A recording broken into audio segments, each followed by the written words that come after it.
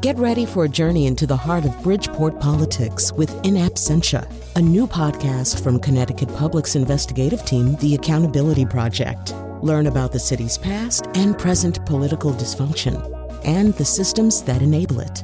Tune in wherever you get your podcasts. Funding provided by Francisco L. Borges and the Melville Charitable Trust. From the horrors of slavery to the exploitation of sharecropping, many Black people in the U.S. have a history of trauma related to the land. But Black farmers like Leah Penniman of Soul Fire Farm are finding new ways to reclaim their spiritual connection with the earth. We are an Afro-Indigenous centered community farm committed to uprooting racism and seeding sovereignty in the food system, which is a huge goal. We take care of 80 acres of land in upstate New York on traditional Mohican territory, and we use that land to revive our ancestral practices of growing food and medicine in ways that actually improve the land, the soil, the air, rather than harm it. And then, of course, we're activists and rabble-rousers. So most people by now understand that the food system is really stacked against farm workers and Black farmers and the earth herself. And so we're working to change policy and to build fair and just institutions, both locally, but also nationally and internationally. This is Disrupted. I'm Kalila Brown-Dean.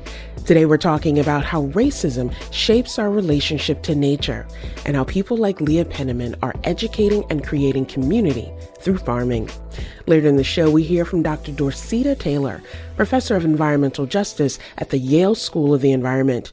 She talks about her decades of work in the environmental justice movement. But first, Leah Penniman. She's co-executive director and farm director at Soul Fire Farm. She's also author of Farming While Black and her most recent book, Black Earth Wisdom, Soulful Conversations with Black Environmentalists. Leah, welcome to Disrupted. Thank you so much for having me. One of the pieces of the many of Soul Fire Farm that I think is really important, especially in this moment, is the work that you do with young people around leadership, training, and connection so that they see themselves as activists and leaders right now instead of believing that they have to wait. Why is it important for you to connect with young people, especially as you think about connecting to ancestral practice and reclaiming those traditions? Absolutely. So the population of farmers in this country is aging in quite a terrifying fashion. At this rate, we won't have anyone to grow our food in one generation. And so it's crucial that we help youth feel welcome in the longstanding, beautiful agrarian tradition of their ancestors. There's a lot of trauma connected to land. Chattel slavery, sharecropping, a history of violent expulsion and government discrimination have left scars in our community as it relates to farming and land. And for a lot of folks, it's seen as undignified work. But the history that we're not taught is that so many of the beautiful ways that we take care of land, organic farming itself, farm to table, co-ops, these come out of Black agrarian practices. And so when young people not only learn that noble history, but also have a chance to connect with the land on their own terms and see people who look like them, who built a house and run a farm and contribute to the community, it expands their sense of what's possible. And almost without exception, the thousands of young people who come to the land feel inspired, they feel grounded, they feel at home, and very excited to explore future possibilities of taking leadership in their communities. Young people often have a command of language and connection in ways that people of my generation and older need to learn from. And I want to give a very particular example. The phrase food insecurity is not new in the discussion of what's happening in the United States. And I think in some ways the COVID pandemic raised that up because people realized how often we take for granted what it means to depend on others to produce the food, the medicines that we consume, and what insecurity looks like broadly. But there are two terms that are so intrinsic to your work, food sovereignty and food justice, that I want to lift up. What do those two terms not just mean, but how do they also shape the work that you do broadly with others in, as you said, sort of reclaiming tradition and doing it in an affirmative way? Yes, this is so important. So when we talk about food insecurity, we're talking about lack of access to food, particularly just enough calories to get by. And that's so important. I mean, we saw with the disruptions of pandemic, many people who'd never experienced food insecurity got a little taste of the fear that it is when you just don't know where your next meal's coming from. And those grocery store shelves are not supplying, what you need to nourish your family. And that's real. But that's not enough.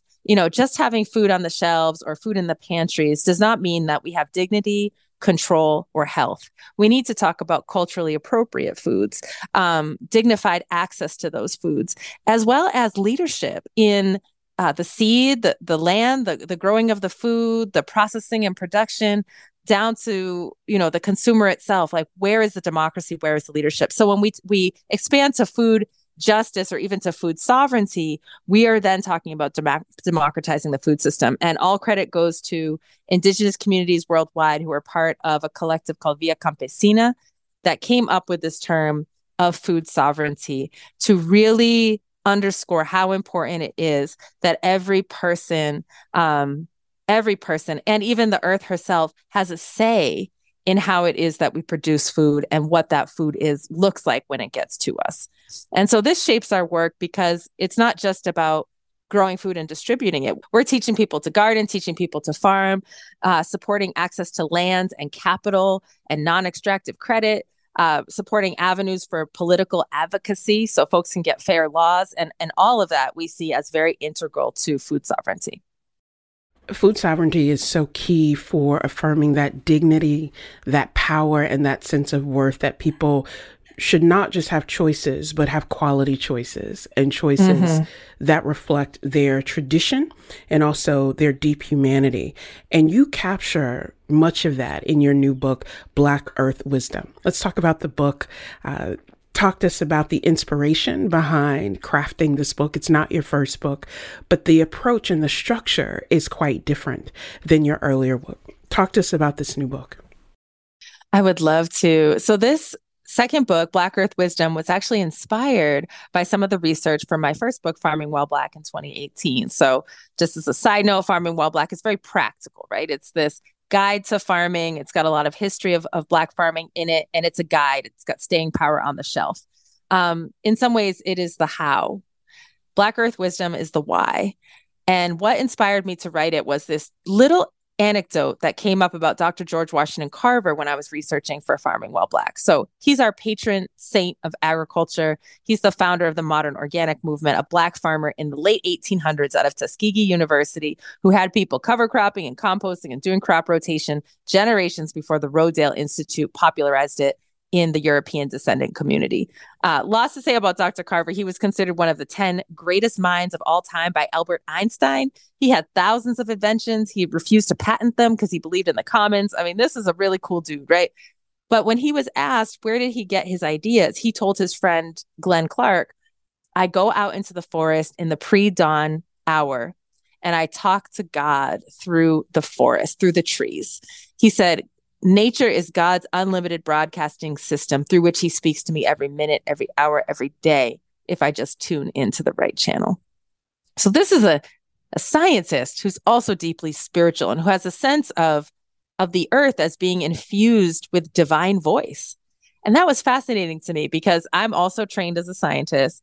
I'm also deeply spiritual and religious and have a relationship with nature that is direct, that is about this divine connection. And I just thought I was hanging out here all by myself, being a weirdo, and I didn't tell too many people about it. But it got me curious, who else in the Black community is feeling and thinking this way, believing this way. So I called up my elder, Dr. Claudia Ford, who's an ethnobotanist. I said, do you talk to plants? She said, yeah, I talk to plants. I said, tell me about that, and tell me who else does. So she dropped some names. I talked to them. They dropped some names. And pretty soon, there was scores, if not hundreds, of Black environmental leaders, interviews I had, who all have this connection to nature that transcends the material. And it felt very important as the clock is sort of running out, right, in terms of humanity getting our stuff together so that we can thrive on this planet. The biosphere is only 12 miles thick from the deepest ocean trenches up to the tops of the mountains. It's not a lot, this tiny life raft that we share with all beings, and time is running out. And I really do believe it's a fundamental worldview shift that we need, not just a simple reconfiguring the calculus of carbon credits or quantifying ecosystem services in a capitalist frame. it's a mind shift set to reweave ourselves into kinship with all beings if we are going to thrive alongside all beings. And so this book is a weaving together of the voices, essays, poetry, interviews, in conversation with these notable Black environmentalist folks like Alice Walker, Adrienne Maree Brown, Dr. Ayanna Elizabeth Johnson, Rue Mapp, Morgan Dixon, just like, heavy hitters, dope folks. Yeah, they're amazing. I was crying a lot while I listened to them in the interviews. It's, I know the listeners can hear it. And because we're recording this, I can see it. There's a joy that spreads across your face, Leah, as you talk about this weaving together and this connection. But this book isn't just a weaving together of interviews and poetry. It is also in many ways a call to action. And you end each chapter with these questions like, what do you hear the earth saying to humans at the time? That reflection with the people with whom you are in conversation then I think challenges the reader to think about, what are we hearing? Can we create space in our lives to be silent and to be still, to listen, and then to connect and respond? How did having those conversations, posing those questions, maybe change or shape the way that you listen and that you are still in terms of that connection you have to the earth? Oh, so profoundly, and I think that we're only just starting to remember how to hear. So there's a lot more messages coming. I was really struck by Elder Audrey Peterman. She's a Jamaican American. Talk about radiant. I mean, it's like the light of truth is shining out of every orifice of this woman. She's just so radiant. But she's one of the first Black people to go to almost all the national parks, a big national park advocate in this country. And she was talking about how there was a time when everybody could read the sky night and day, right? Everyone could look to the sky and they could tell the time of year, the weather it was going to be tomorrow. They could see the stories of their ancestors and the patterns. In a similar way, Lenny Sorensen was saying there was a time when every farmer knew you plant corn when the oak leaves are the size of a squirrel's ears. That's when the soil is warm.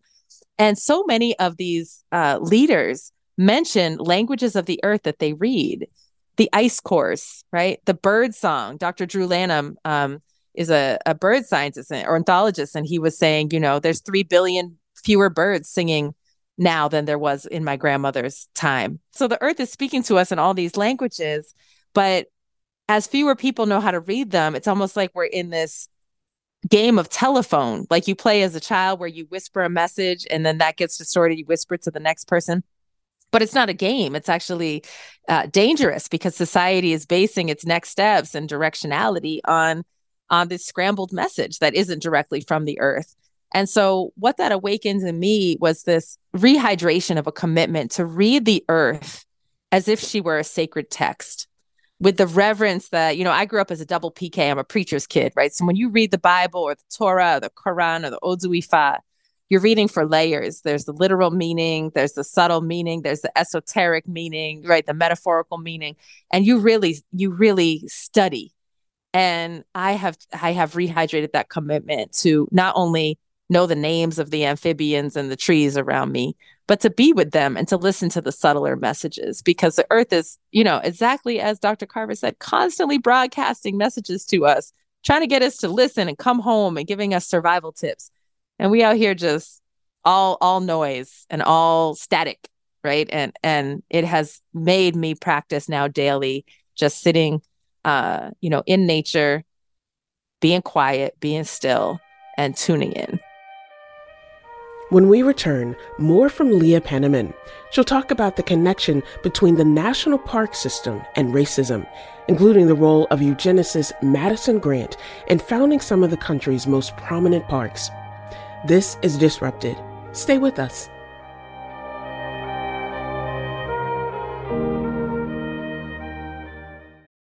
Support for this podcast comes from Hartford Healthcare.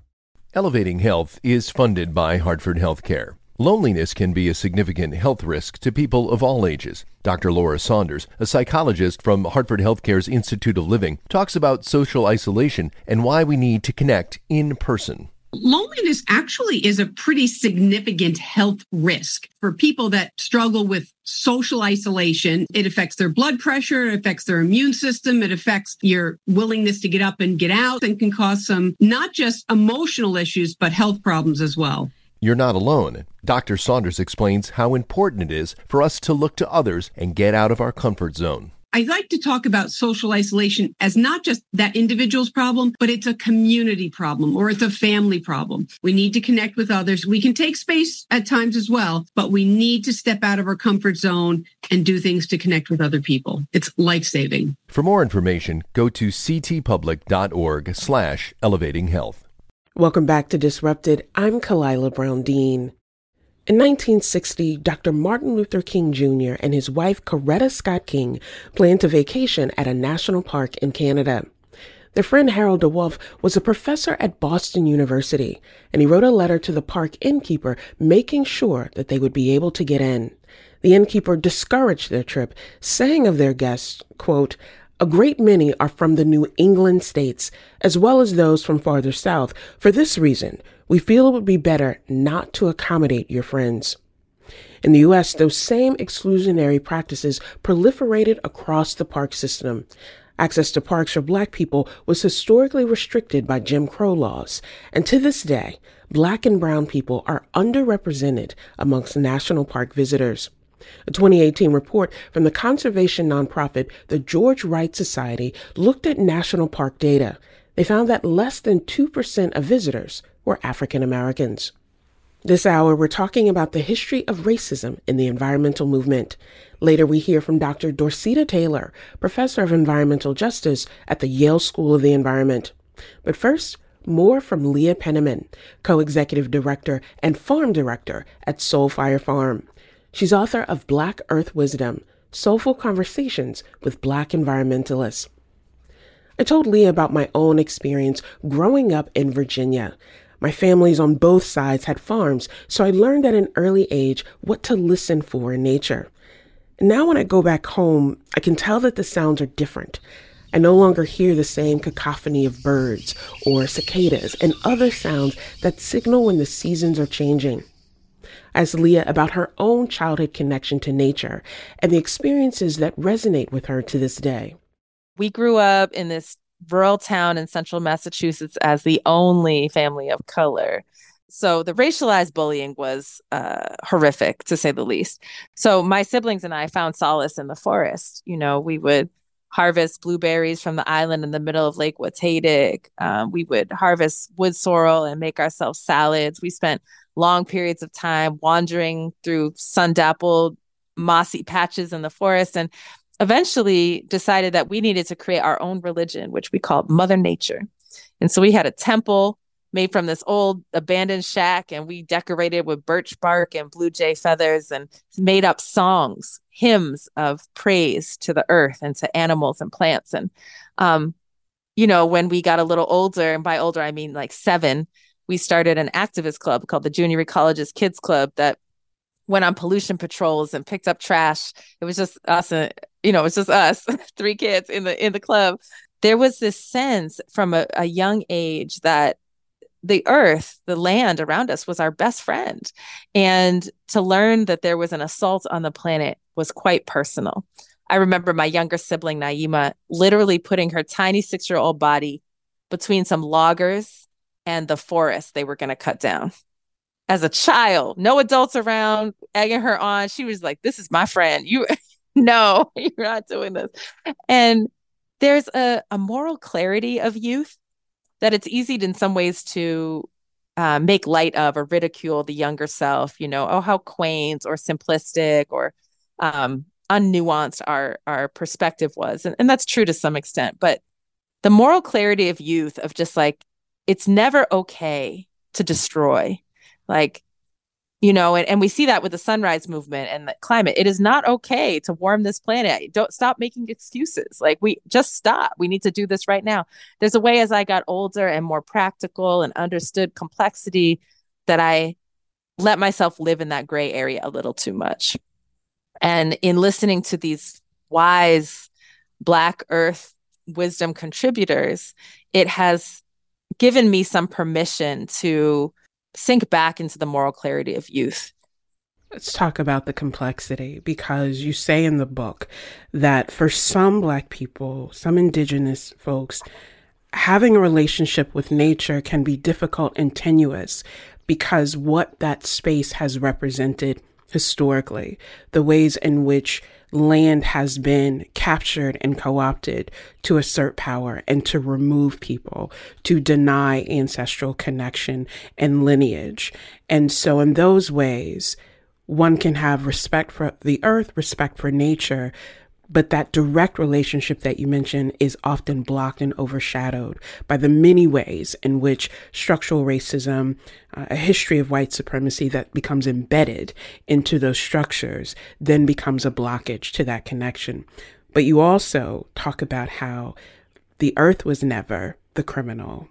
It was those who misused it. How do you work through that tension and that history to help people reclaim that connection or see that connection, that this is their birthright to have, in spite of how others have tried to manipulate it? Oh my goodness, it's so complex, right? I mean, something that's really important to root in are the historical and current facts that Black and brown folks love nature, are connected to nature, and the barriers that get in the way are not intrinsic or internal in any way. You know, and there's been many surveys that show this. You know, for example, there are a higher percentage of Black and brown folks who show concern about the climate and biodiversity than the population at large, like today, right? There are 70% of Black folks participate in the type of recreational activities offered in the national parks, even though less than 2% of national park visitors are Black, right? And so that juxtaposition right there shows you there's some barrier of like, we do like bird watching and hiking and picnicking, right? But somehow we can't get to those national parks. And then we have to look at the socio-historical factors. Oh, wait, the national parks were a genocidal project of stealing land from Indigenous people. Jim Crow laws kept us out, right? And in fact, the creation of the parks was explicitly a eugenicist project, according to Madison Grant, who is instrumental in creating Everglades, Olympic, Glacier, and Denali to strengthen the Nordic race. And he wrote about this in his book, The Passing of a Great Race, which was Adolf Hitler's Bible, according to Hitler, right? And so embedded, and this is in the farming community, you see this with the Klan driving folks off their land.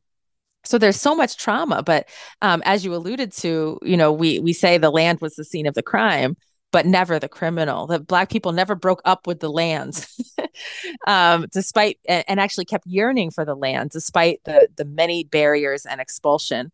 I was so moved that when I read this quote, it's from 1865, when, you know, the end of the Civil War and the Emancipation Proclamation is happening. It's the beginning of Reconstruction. And the freed people of Falls Church, Virginia, wrote a letter to the government that said, what we need are homes and the land beneath them so that we can plant fruit trees, concerning which we can say to our children, these are ours, right? So this yearning for land and trees, Harriet Tubman's first thing she did when she settled in New York was to plant an orchard, because she had always wanted to plant some trees and watch them grow and say to her people, these are ours. And we never broke up with the land. But I think that it's very important that we learn this history. And it's also very pertinent that we start to dismantle the barriers. You know, studies show that there was a study of 900,000 people that showed that if you don't have green space, you have a 55% higher risk of developing a psychiatric disorder. And yet 3/4 of Black children grow up without green space, right? So that's a societal problem. That's not a Black people problem. It's like green space is a human right. Community gardens and parks and transportation to big nature is a basic human right. It actually helps us to grow and learn and be okay. And so we need to just figure that out. And I have not met one child who comes out to this farm and isn't delighted to connect with nature. So it's not inside of us. It's about the access and the safety and the inclusion. I'm listening to you and thinking that access to those spaces, access to nature, or, you know, as we were always told growing up, access to putting your fingers, your hands, and your toes into the dirt is this right, but it's also about public health and about a commitment to community wellness, community safety, and community wholeness. It is clear, Leah, in everything that I hear from you, everything I've read, all of your work, that you are an educator at heart and that you see yourself in that role in many spaces. And, it makes sense that you spent 17 years teaching in high school as well. What is it about that commitment to education, that sort of lifelong commitment to learning that we see in you? What is it about that connection and that possibility that gives you hope that we will get this right in order to reclaim that connection to the earth? What gives you hope amid all of this? Oh, my goodness. I mean, teaching, the spirit of each one, teach one is deeply embedded in Black culture. I think of the first ag extension agency in the United States came out of Tuskegee University because they were like, oh, not everyone comes to the university. We're going to hook a cart to a mule and take the good news to the people. And they went around fixing up people's farms and turning the most dilapidated farms into demonstration farms for the entire county. And so we have always been deeply, if I learn something, it's yours. And we give away our knowledge freely.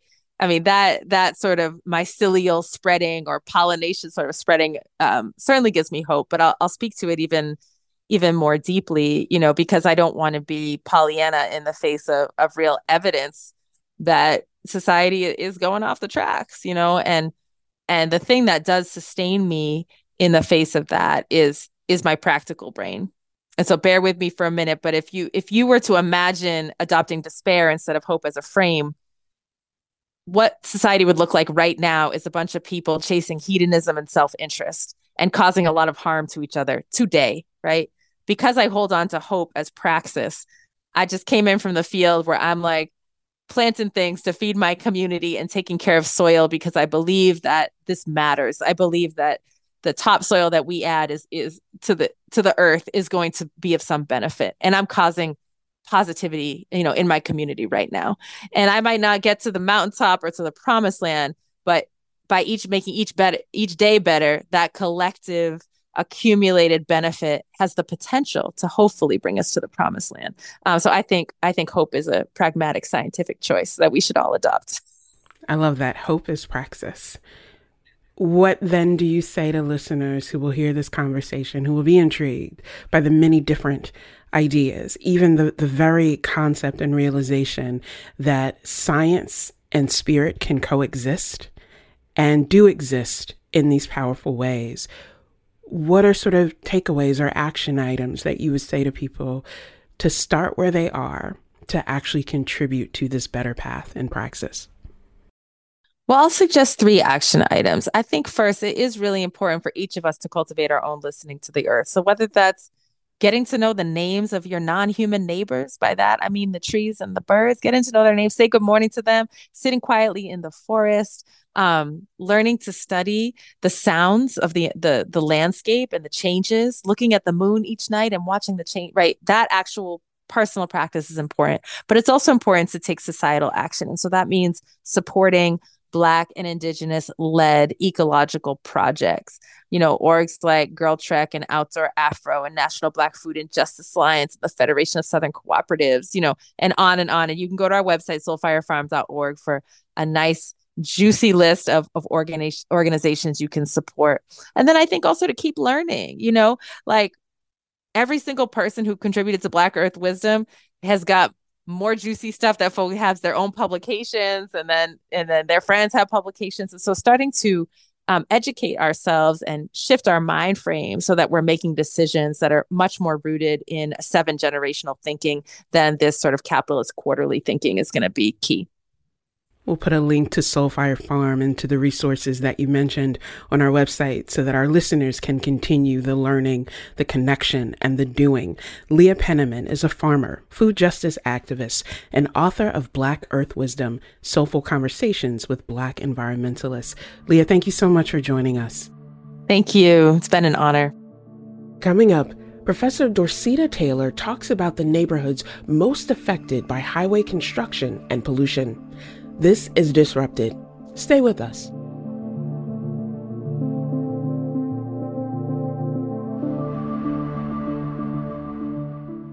Welcome back to Disrupted. I'm Kalila Brown Dean. This hour, we're exploring the relationship between race and the environment. Our next guest is Dr. Dorceta Taylor. Taylor is professor at the Yale School of the Environment and Senior Associate Dean of Diversity, Equity, and Inclusion for the school. She was interviewed for Leah Penniman's book, Black Earth Wisdom, and she's author of multiple books, including The Rise of the American Conservation Movement, Power, Privilege, and Environmental Protection. Dr. Taylor, welcome to Disrupted. Thank you for having me. You have quite an accomplished career. You have been a champion and a leader in so many areas, but I want us to start today at the very basics. When you use the term environmental justice, what does that term mean? And more importantly, what does it represent? It's a very important term because for a lot of people, if you say the word conservation or if you just say environment, some people see it as a white space, a white realm of activism. Others see it as spaces that they don't belong in or they're excluded from. So in the late 80s, early 90s, I was still a student. I was actually a student at Yale at the time. There were a number of Black professors and students like myself, so people like Robert Bullard, Beverly Wright, young up-and-coming students.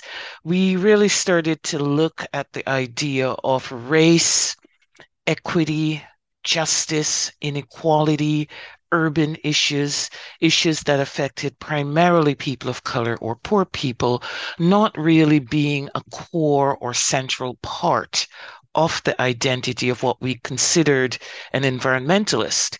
Even when I was a student at Yale, other Black students used to tease me and say, "What are you doing up the hill in that school of environment?" Because they weren't necessarily themselves seeing the connection with what was going on in their communities and environment. So, and for many of us, certainly for myself, I simply don't see an environment without connecting with race, racialization, discrimination, lack of equity, lack of justice. All of those things are interconnected. Environmental justice says that front and center, and it's a core part of what is done. If you look at just the term environment or conservation, it often does not see the equity and the justice dimensions to it. So very important terminology, and a terminology that's going to stay in the discourse because of the fact that we see the intersectionality, some people don't. You have said that you cannot think about environmental issues without also thinking about the relationship with race. Give our listeners some of those examples of how that appears or how it has an impact on people's everyday lived experience. We can look at a place called Cancer Alley, the 90-mile stretch of the Mississippi River that runs through Louisiana from Baton Rouge to New Orleans. These are very small communities along that river, but 1/4 of all chemical manufacturing in the US happens in this one tiny stretch of the country. Heavily poor, rural Black communities. And when you go along Cancer Alley, what you see are just smokestacks, plumes of pollution that's landing on the people in these neighborhoods. That's not coincidental. If we go to places where the population is more middle class, predominantly white, there is no way you see that much disposal of toxics on the land, or you see these heavy flaring of the oil refineries that are going on in these communities. Not only that, if you happen to live in one of these communities, your egress in terms of, are you able to get out of your community if there's an explosion? And there are explosions in these chemical factories. If it explodes, you have one way in and out. And I remember visiting this area and praying. I'm not somebody who prays a lot, but I was praying for the day I was there. Please do not let anything happen that we have any explosions, because you literally can escape this along River Road, which runs north-south along the banks of the Mississippi, but it's also a river where the Mississippi River is actually higher than your roadway. So any breach in those levees means you can be flooded. And we saw it in Katrina, where the river breached the banks. And so you're flooded. You're locked into these communities. You can't get out. If there's a fire from one of the chemical plants, if there's a chemical leak and there's poisoning, or if the river decides that it's going to overflow. And so those kinds of setup you typically don't see in middle class white communities. You typically don't see things like Detroit, where when they were building the freeway that goes from Detroit up to the state capitol, they ran it straight through the middle of one of the most prosperous Black communities of the time. If you go to New Orleans, you see the highway that goes through the Treme part of the city, running through what used to be a prosperous Black community. You see it in the Bronx. You see it in Chicago, where when white racists in Chicago wanted to segregate the south side of the city from the north side of the city. Again, one of the busiest freeways in the world, runs right through the center of what used to be prosperous African-American communities of homeowners, now separated by a 14-lane freeway. And so those are things, not just the chemical factories, not just the large landfills, but the physical disruption of communities by highways and other dividing mechanisms that makes environmental justice so important, because those issues, they're not the only issues that environmental justice activists think about. We want parks. We want playgrounds for our children. We want to go to the beaches and not be shot and killed. But we also are looking at that systematic destruction of especially Black communities, Native communities with uranium mining and uranium deposits on them. All of that was happening when activists in communities of colors were really not paying attention themselves to that connection between environment and health and well-being. And white environmentalists were quite happy to ignore those connections. You have just mentioned so many ways that this plays out for people across this entire country. And I point that out because for a long time, people thought that these were issues only in the South. When you thought about the devastation happening in places like North Carolina, I grew up in Virginia in a neighborhood that at the time my grandparents were building their home was the only place where Black families were allowed to build a home or have a home. And it meant that it was a neighborhood that was built on a former landfill. And the decades of those kinds of political decisions, economic decisions, having an impact for generations to come. And then, as you say, activists saying, wait a minute, this is having an impact. We don't have to stand for this, but still being shut out in some ways. You have also talked in your work about some of the people that we think of as being quote unquote leaders in the environmental movement actually helped solidify this racism and this racist history. People like Theodore Roosevelt, John James Audubon, the founders of the Sierra Club, all of these people that we put forth. How does that history, their legacies, the ways that we only review them in a limited sense, how does that impact the activism that's happening today?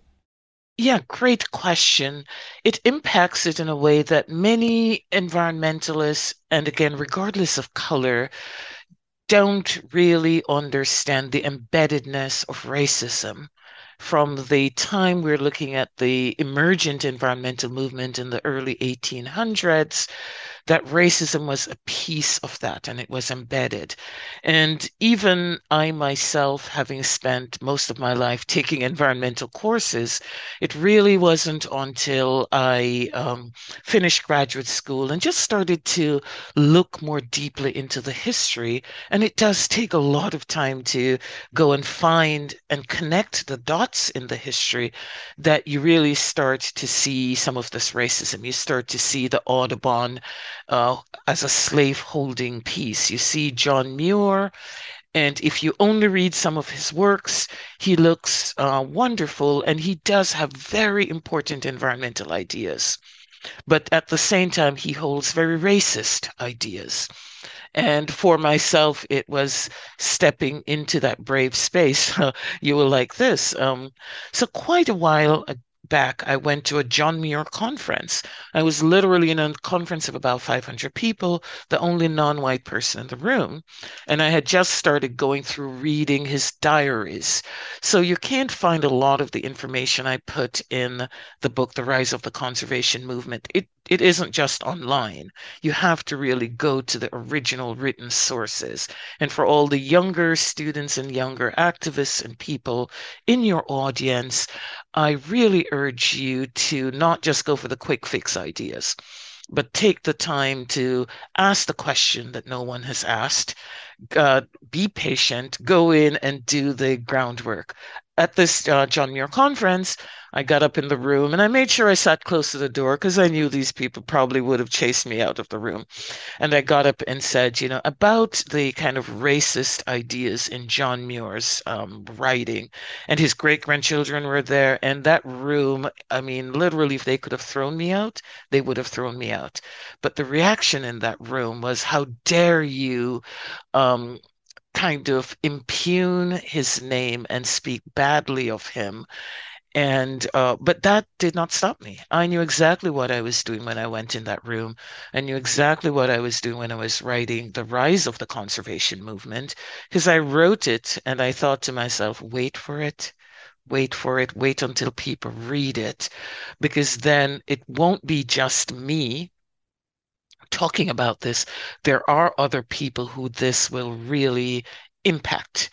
And it did. And if we could ever say there was an impact from the George Floyd piece on environmentalism, he gave his life in this horrific way, or his life was taken. But out of it came this awakening in America of white people starting to say, who am I? Am I those policemen? Or am I going to be the person that's not blind? And so as that was going on, many environmentalists started to look at racial issues because they were in denial that there was a race piece to how these actions occur in cities. And so they began to read books like mine and to see that their blindness around their own leaders, who they revere, they don't talk about someone like Harriet Tubman. And this is also a note for Black people. We need to not sit around and wait for white folk to legitimize us and to write our histories for us and to document for our children and grandchildren how we fit in. Because a part of what we see is an erasure of contribution. So if we go back to someone like Harriet Tubman, I was reading her story as a bedtime story to my 2-year-old twins one night when I just stopped in mid-sentence and thought, oh dear God, she had to have been an amazing environmentalist to be able to pull off going back and forth into the South, no GPS, grant you, no maps, no charts. She's illiterate, but she could make this journey 33 times into slavery, free over 300 Black people, and she had the highest bounty on her head ever in the American slave system, and she pulled it off. How does she do this? With a huge amount of environmental knowledge. So if as Black people we don't understand the power that we have in educating ourselves and in being able to free ourselves, we're missing something. I also write about someone, Phyllis Wheatley, who's a slave girl who was brought to the U.S. to Boston. There she was taught to read and write, but she was also, by the 1700s, the leading poet in America. But because she was Black and a slave, she was more well known in Europe because her masters took her and paraded her around Europe. But when you look at her work, she really should be celebrated as the person who starts us on this conservation environmental journey by looking at the environment in this more beautiful way, not as an enemy, not as something to be conquered, but as something to be understood. And when you look at the writings of the heroes, the John Muir, the Henry David Thoreau, the Ralph Waldo Emerson, they were familiar, especially Emerson and Thoreau, with Phyllis Wheatley's work, and they borrow from her concepts. They get the credit, not the young Black slave woman who dies in poverty once she was freed. So if other Black scholars, young students start to get their family histories, as you were saying, where were you raised? I bet you in your community, asthma was common. And everybody just thought, oh, it's just that person with asthma. I bet you lung diseases might have been common. I bet you people died of cancers, but we weren't connecting the dots. That if your community sits on an old landfill, there are these health issues that are going to run from generation to generation. You're going to funeral after funeral, but you're not stopping to say why. Does everybody else go to a funeral as frequently as we do in our community? And it's sometimes as simple as asking that question. And then if you say, well, no, that's not common, then you start to dig into what's killing the people that I'm going to their funeral. How old are they when they're dying? And there's something going on in my community that is not just a function of being Black or something else. And so that's a space that I see myself occupying in. I'm grateful for my ability to kind of see through some of these problems. I'm also grateful for my fearlessness in when I see them not being deterred by saying, well, why are you the only one, Dorcita, who sees this? Are you going down the wrong pathway? But really following those pathways until we can connect the dots and then share my information with other people who can then take on that mantle and a large group of us fight it rather than just one person. One of the frustrations during the early stages of the pandemic were all the ways that people were condemning communities of color, people who lived in urban areas who were more susceptible to negative outcomes related to COVID, without ever understanding that if people are living in communities where they don't have the luxury of social distancing, they're living in communities in places like New Haven with excessively high rates of asthma, without the kind of cover of shade, all of these things that have an impact on health, wellness. And what you have just done is woven together this story of history, of literature and poetry, but also a recognition that, sometimes you have to call a thing in order to move through. As we come to the close of our conversation, what is one thing that you would say to our listeners in thinking about environmental justice and thinking about the mandate for all of us to take action? What is one thing you would say to the listeners? What I would ask people to do is really be vigilant about what's going on in your community, regardless of your race, your class, your color. Work with other people in your communities to lift up and insist that elected officials are held accountable. The Inflation Reduction Act that was passed under the Biden administration is going to result in huge numbers of dollars, millions upon millions of dollars flooding into communities, low-income communities. Get active, get engaged in seeing that you are getting the tree cover that you need, the tree canopy to keep your neighborhoods cool. You're getting the rain gardens, the areas that, the things that help to prevent flooding. You're getting jobs so that your community people have jobs, well-paying jobs in the environmental sector, because one of the reasons why we've had this long history of environmentalists being able to ignore communities of color and low-income communities is the very low percentage of people of color who are hired into these organizations. So call a spade, start applying for these jobs and making sure that these dollars that are rolling in through the IRA not only are benefiting communities, you're at the planning meetings, you're at the meetings where decisions are being made. If you're not at the table, you're on the menu, and be sure that you're hired and the jobs are coming into your community so that you can lift up the youth to get them engaged in all of this. We will also include on our website a link to your recent report on grant making, and we'll have to have you back to talk about grant making in the environmental space and the ways that it privileges the very challenges that you mentioned. Dr. Dorceta E. Taylor is Senior Associate Dean of Diversity, Equity, and Inclusion and Professor of Environmental Justice at the Yale School of the Environment. She's author of The Rise of the American Conservation Movement, Power, Privilege, and Environmental Protection. Dr. Taylor, thank you so much for joining us. Thank you very much. It's been a pleasure. Disrupted is produced by Kevin Chang Barnum, Wayne Edwards, Meg Dalton, and Katie Tolarski. To listen to all the previous episodes of Disrupted, you can find us wherever you get your podcasts. I'm Kalila Brown-Dean. Thanks for listening.